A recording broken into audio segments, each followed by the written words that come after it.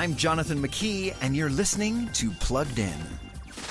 Robin McCall has done it all. She's been a wife, a mother, a soldier, and a CIA agent. And now she uses her special set of skills to help people who have nowhere else to turn.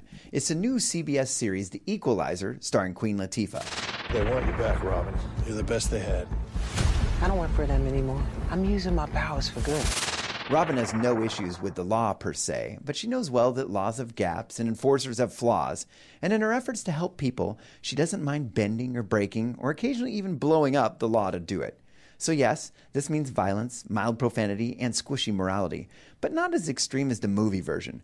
In fact, compared to other shows populating premium channels, The Equalizer is rather mild and almost feels old-fashioned. Before streaming the latest shows, visit pluggedin.com/radio. I'm Jonathan McKee for Focus on the Family's Plugged In.